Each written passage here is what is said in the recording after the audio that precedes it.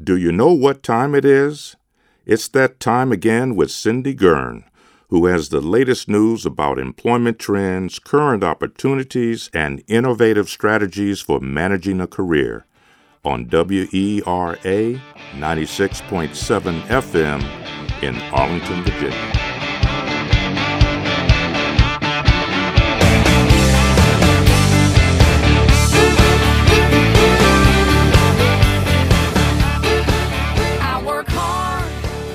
Hi, everyone. Welcome to this week's episode of STEM Speaks with your host, Camille Stewart. I am really excited about today's guest. Amelia Friedman is the COO and co-founder of Hatch Apps, and I can't wait for her to tell you about it. So, Amelia, please tell everyone what Hatch Apps does and who you're servicing. Yeah, absolutely. Well, first off, thanks so much for having me. I'm really excited to be here. So glad to have you. Hatch Apps is a company that we founded to serve entrepreneurs and small businesses and address the challenge of how expensive, really, really expensive it is to build software. So we built a product that enables business owners to build and deploy mobile and web applications really quickly at a fraction of the cost of existing solutions. And we started the company about 3 years ago, and just off to the races now. So I really love this because having worked with a lot of entrepreneurs, the ability, and aspiring entrepreneurs, the ability to actually build the product is usually a really big hurdle, right? Mm-hmm. People have it conceptually, they have an idea, they are concerned about identifying a partner, they need to find somebody to actually develop it. The money to find that development could be a hurdle. So there's a lot of access issue in developing a company, especially one that's app-based. And so this really opens up an opportunity for founders or potential founders to bring their product into fruition. That's the hope. So I'm really excited about that. So can you tell us, maybe we can start with like a use case, one of your favorites, so people can get a real understanding of how Hatch Apps is helping entrepreneurs today. Yeah. Well, it's hard because I have so many favorites.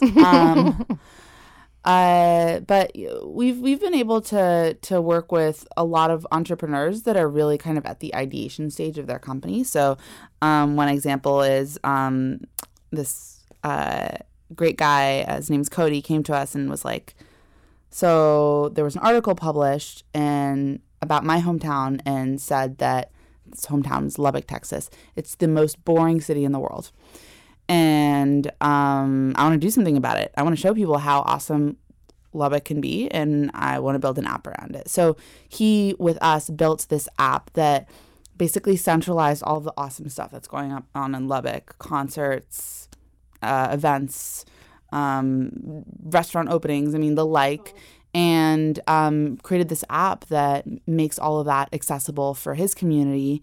And now he's thinking about how he can take the success that he had in Lubbock and support other smaller cities that really do have this burgeoning, exciting scene, great ecosystem of fun activities, etc., and showcase all of the great stuff that's going on in those cities. I love that example because not only is it illustrative of helping an entrepreneur get off the ground, but it's a social good use case. That's really cool. And we all want to highlight our towns. So that's a nice opportunity. So one of the things that I think is really cool about you is you actually grew up here in Arlington. Yes, I did. So it's really awesome that you are giving back to your community in this way. Can you tell us about how you got here? Because you've done a number of cool things on your path to Hatch Apps. Yeah. So grew up in Arlington, as you said.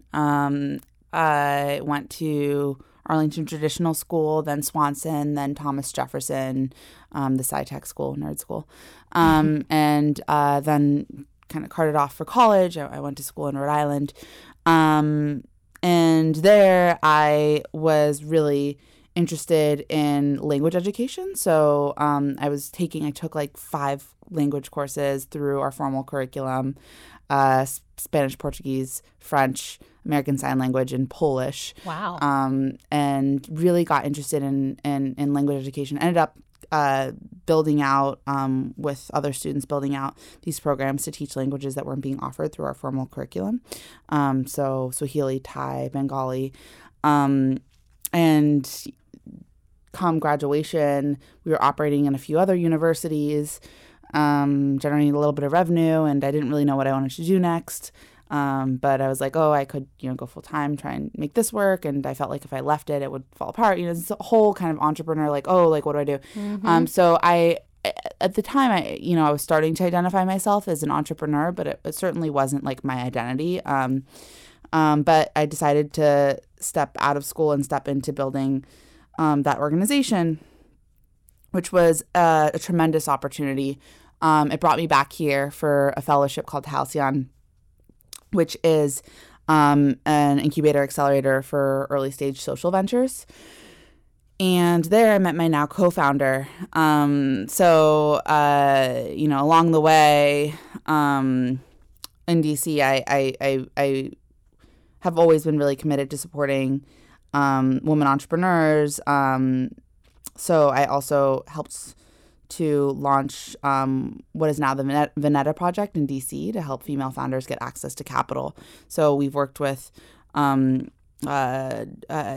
just around 200 local founders to date, engaged 100 plus investors, really focused on driving investor capital to these female founded companies. Where kind of all of those storylines converge is my now co-founder kind of pitched me on this idea of Hatch Apps, a way to make it possible for entrepreneurs to build apps and grow their businesses. And when he pitched me on it, I was like, well, I mean, you're awesome. I still think that my co-founder, I think he's like the smartest person I've ever met. Doing all this work with other founders in the community, and my language education organization was a nonprofit. So this kind of Veneta work I was doing was really exposing me to the for-profit world and venture capital and all this stuff. And I was like, it kind of felt like, all of these different things were coming together and created a really great opportunity for me. So, now we incorporated in August of 2015. So we're about 3 years in, and it's been a really phenomenal experience. That's amazing. So I'm always a big fan of non-traditional tech stories because I am a non-traditional tech person myself. And I also think it's really important to highlight how a multitude of disciplines really come together in tech, and that's really important. And so I imagine that your language skills are probably really beneficial in developing Hatch Apps or Yeah. Sometimes. I don't know. I'm probably in some way. Maybe in the evolution. Maybe you will integrate different languages into Hatch Apps. Yeah. So my undergrad, so I went my college, I went to Brown, and there's no, they really don't make you do anything there. So I didn't take a single science or math class in college. And yes, I did some computer science in high school. Yeah. But in college I was like, I'm done. Focus on what I want to focus on. The closest I got was stats for social research. Like I couldn't even get myself to take the real stats class. That said, I think a lot of what you learn in a liberal arts education can be tremendously beneficial. So my degree was in Brazilian literature. Mm-hmm. Fortunately, my parents didn't ask too many questions. But I think, I really learned how to write. I learned how to communicate. I took the time to take courses that were really interesting to me and kind of foster my own curiosity. I was really at the time really interested in language education, but also post-secondary education more generally. I was taking a lot of classes on kind of the history of higher education, policies within institutions, et cetera, and really diving deep. And I feel like what I really learned how to do is to take something, learn about it really quickly, build. And that's what we're doing right now is regardless of what the technical product is that you're building, it's like you're likely going to need to learn about as an entrepreneur, you're gonna have to learn about all these different parts of the business and unless you've built a business just like that right before, you're gonna have to learn about how to manage a sales team and build out a marketing strategy and develop a technical team and hire technical people, whatever the thing is. So when you talk about folks coming from non-traditional backgrounds, that ability to, what's I think is most important, is that ability to tolerate risk really well and to learn really quickly and to be comfortable saying, I don't know, and asking for help when you need it. Yeah. Some of the best people don't know the answers. They just know where to get the answers, right? So that's really cool. And I think one of your earlier points is really interesting too, about falling into entrepreneurship, right? I think a lot of people are staring down the barrel of a good idea or an opportunity to take a leap. Can you talk about the decision-making process to kind of embrace entrepreneurship full form? Yeah, I think it's just a question of starting. I mean, you know, you can talk about how you need this to happen and that to happen, and we need this funding, and I need to research this thing, and really it's about starting. So about 6 months into our Hatch Apps journey, we hit an obstacle that many an entrepreneur has hit, which is that we ran out of money. And at the time, you know, we weren't really ready to take a step back from Hatch Apps. We were really committed to it. So this was in January of 2016, back when the election was funny. I was like during the primary, the primaries, and there were the primary debates, and, you know, like I, for one, was kind of felt like a shock and awe moment. So we were like, what can we sell a lot of right now? And so we came up with this card game that was like a satirical card game, like a Cards Against Humanity for the 2016 election. So interesting. Super random, not relevant to our idea, but we came up with like 5 cards, printed them on the Halcyon printer that Incubator I was telling you about. 'Cause, I mean, we didn't even have printers. It's kind of like the level of ratchet we were at. So we printed those out. We cut them out, and we took pictures. We put them on a website, wrote "Make Card Games Great Again," and pushed out to the world. And a week later, we did $50,000 in sales. And then we're like, oh snap, we actually have to come up with the cards. We have to, and there, you can see the world where, instead of doing it that way, you're like, oh, okay, well, first I need to create this whole marketing strategy and figure out how I'm going to manufacture and da-da-da. And I'm going to see, like, now that I'm doing this, you know, this won't work. And you get yourself all wound up. And it's like, once you start, like, it'll come together. Yeah, you'll fix it as it happens. And that's always been my attitude, is just do the thing, start the thing, and like, yes, there will be fires, and your job as the entrepreneur is going to be to put them out. But if you like start talking to lawyers before you even have the idea, have it together, then you're going to be in a position where lawyers, accountants, like all of the different kind of, I don't mean, I know that you're a lawyer, right? I was like, oh snap, I shouldn't have said that. It's like, I shouldn't have said that. I am not a no attorney, for the record. But no, it's so funny. We have customers that work with us, and they have no attorneys. Yep. And it's like, you know, they've been working with us for like X number of months, and it's certainly a more challenging path. So, but I think that speaks to your starting. Yeah, no, and I think that speaks to your risk calculus point, right? Like, you have to have a pretty high risk appetite to be an entrepreneur. I mean, and there are levels to that and stages to that, and you can accept more or less than someone else. But if you have a pretty heavy risk appetite and you are willing to take a leap, that's an awesome way to build revenue, start a company. Love your game idea. What a great way to get some quick cash.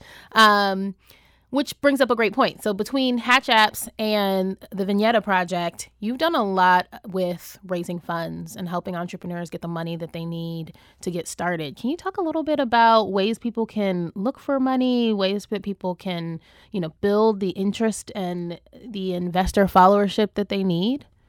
Yeah. First off, it's really hard. Yeah. So we worked building Hatch Apps for a while without paying ourselves, putting money in, and you know, I don't know if it was like, I mean, definitely at least a year. That's 2 people, one who had built an operation to operate in 7 cities, and the other who had sold his last company. So raising capital is really challenging. Mm-hmm. What I would say is the best way to have a better pitch is to have a better company. So when it comes down to it, it's if you don't have a product, you don't have any traction, you don't understand your customer, it's going to be really, really challenging to raise capital. I'd also say that if you are really committed to building your business, normally the first money comes from friends and family, broadly defined. So our friends and family isn't necessarily literal family or even like best friends. It's people that are in our network. And a lot of later stage investors want to see that because they want to see that you're in, you have skin in the game. If you're raising capital, you're like, okay, I want to raise $1 million. I'm going to pay myself $120,000 from day one, and I'm not quitting my job until I do it. Then me as an investor, I'd say, well, why should I take this risk if you're not willing to take any risk? Right. So all of that said, the best way to raise capital for your company is from customers. So if you can, like, what can you sell to your customers? Is there a way to pre-sell? Is there a way to use Kickstarter? Because that's non-dilutive. And whenever possible, we try to focus there. Yeah. And that's been for us a really important part of our growth strategy. And as you do that, you're also making your company more interesting to investors because they're seeing your revenue. So it all goes back to like build a great company, think about each part of your operation, think about how you're going to commercialize it, build it, productize it, whatever, and focus on that as much as you can. Fundraising is a full-time job. When we're fundraising, my co-founder is like out. So it's really hard to build your business when you're fundraising. So you kind of feel like you have to choose one or the other in order to be successful at either. That's a great point, as well as your point about really understanding your business, understanding who your audience is, understanding what your product is, understanding what your market is and what that looks like. That base level research, I think a lot of people ignore, but is really essential to, yes, getting funding, but even just having a successful concept, right? To have really thought through the product, the service, the market, the customers. So I think that's a really great piece of advice. Do you have any other advice for young entrepreneurs or, folks that are interested in starting something? Probably. I'm always like, I don't see myself as a particularly wise person, so I probably shouldn't be solicited for advice. Experience is a great teacher. You've got lots of wisdom. I think that one of the things that I'm probably going to sound like a broken record to most folks out there, but has been really critical to me is to have mentors. Mm-hmm. And when you're an entrepreneur, there are a lot of different kind of mentors that you need to build your business. I just got breakfast this morning with someone I consider to be a mentor who is a CMO, and he's really a great CMO. And so where he gives me advice is on marketing. And yes, he has incredible feedback on other parts of my business. But if I'm looking for advice on sales, I'm going to go to another mentor. So thinking about how you build your personal advisory board. And I think for anybody who wants to level up professionally, that's so critical. Like, who are your mentors, and how do you have kind of different mentors for different parts of your life? A lot of friends of mine who are thinking about starting a family and how to balance work and life, they have mentors that they kind of see as more personal, like a successful woman who has been able to really balance that well. So what are the areas where you are either struggling now or envision yourself struggling within the future, and how can you surround yourself with people that you consider to be experts in those things and people that you really respect? Because the reality is you're never going to know everything, and it's honestly sometimes not the best use of your time to try and figure everything out for yourself if there's someone else out there that's already done it before. Yeah, and willing to share their wisdom with you. Mentorship is such an important point, and I like that personal advisory board, because no matter what area you're in, you need it. You need guidance. You need support. Sometimes you even need a pick-me-up call, right? Like, it's not even always about the content. It might be just keep pushing. So can you tell me a little bit about some of the stuff you're doing outside of work? Yeah. Well, first off, I find myself working quite a bit. Life of an entrepreneur. I referenced briefly the work I was doing with the Veneta project. I can continue to do that. I'm the chair of the advisory board for Veneta in DC. So actually tomorrow night, I'm participating actively in one of their events, our events. I also do a fair amount of writing, so I'll write on management for publications such as the Harvard Business Review or Fast Company. I really enjoy doing that. It pushes me to think hard about what we do well and where I can stand to improve, which is most areas. But I also historically have really loved running. I ran my first marathon a couple years ago and loved it. And recently I've been not as great at that, but I really love creating time for myself to be reflective. But more than anything else, like most people, I really love spending time with my family. I live in Arlington here, in Roslyn with my fiance, and my parents are just down the road. So that's awesome. Where a lot of my out of work time goes. Good. Self-care is important. It's important to get time with friends, family. I love the running. I used to run and then I hurt myself, so I don't run as much anymore. But running is amazing. Yes. I'm always I feel like I'm always recovering from a running injury. Got to ice better, Advil better, and something stretch better, something better. Yeah, it's definitely a great outlet. Okay, so tell people how they can get in touch with you. How can we hear more about the work that you're doing? How can we learn more about Hatch Apps and the Veneta project?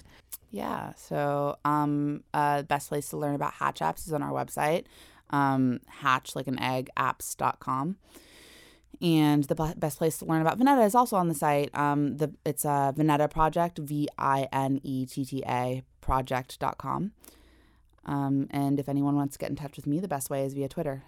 So that's my Twitter handle is my first and last name, Amelia Friedman, AMELIA FRIEDMAN. And feel free to tweet at me. I will for sure be watching because I can see Hatch Apps doing some big things.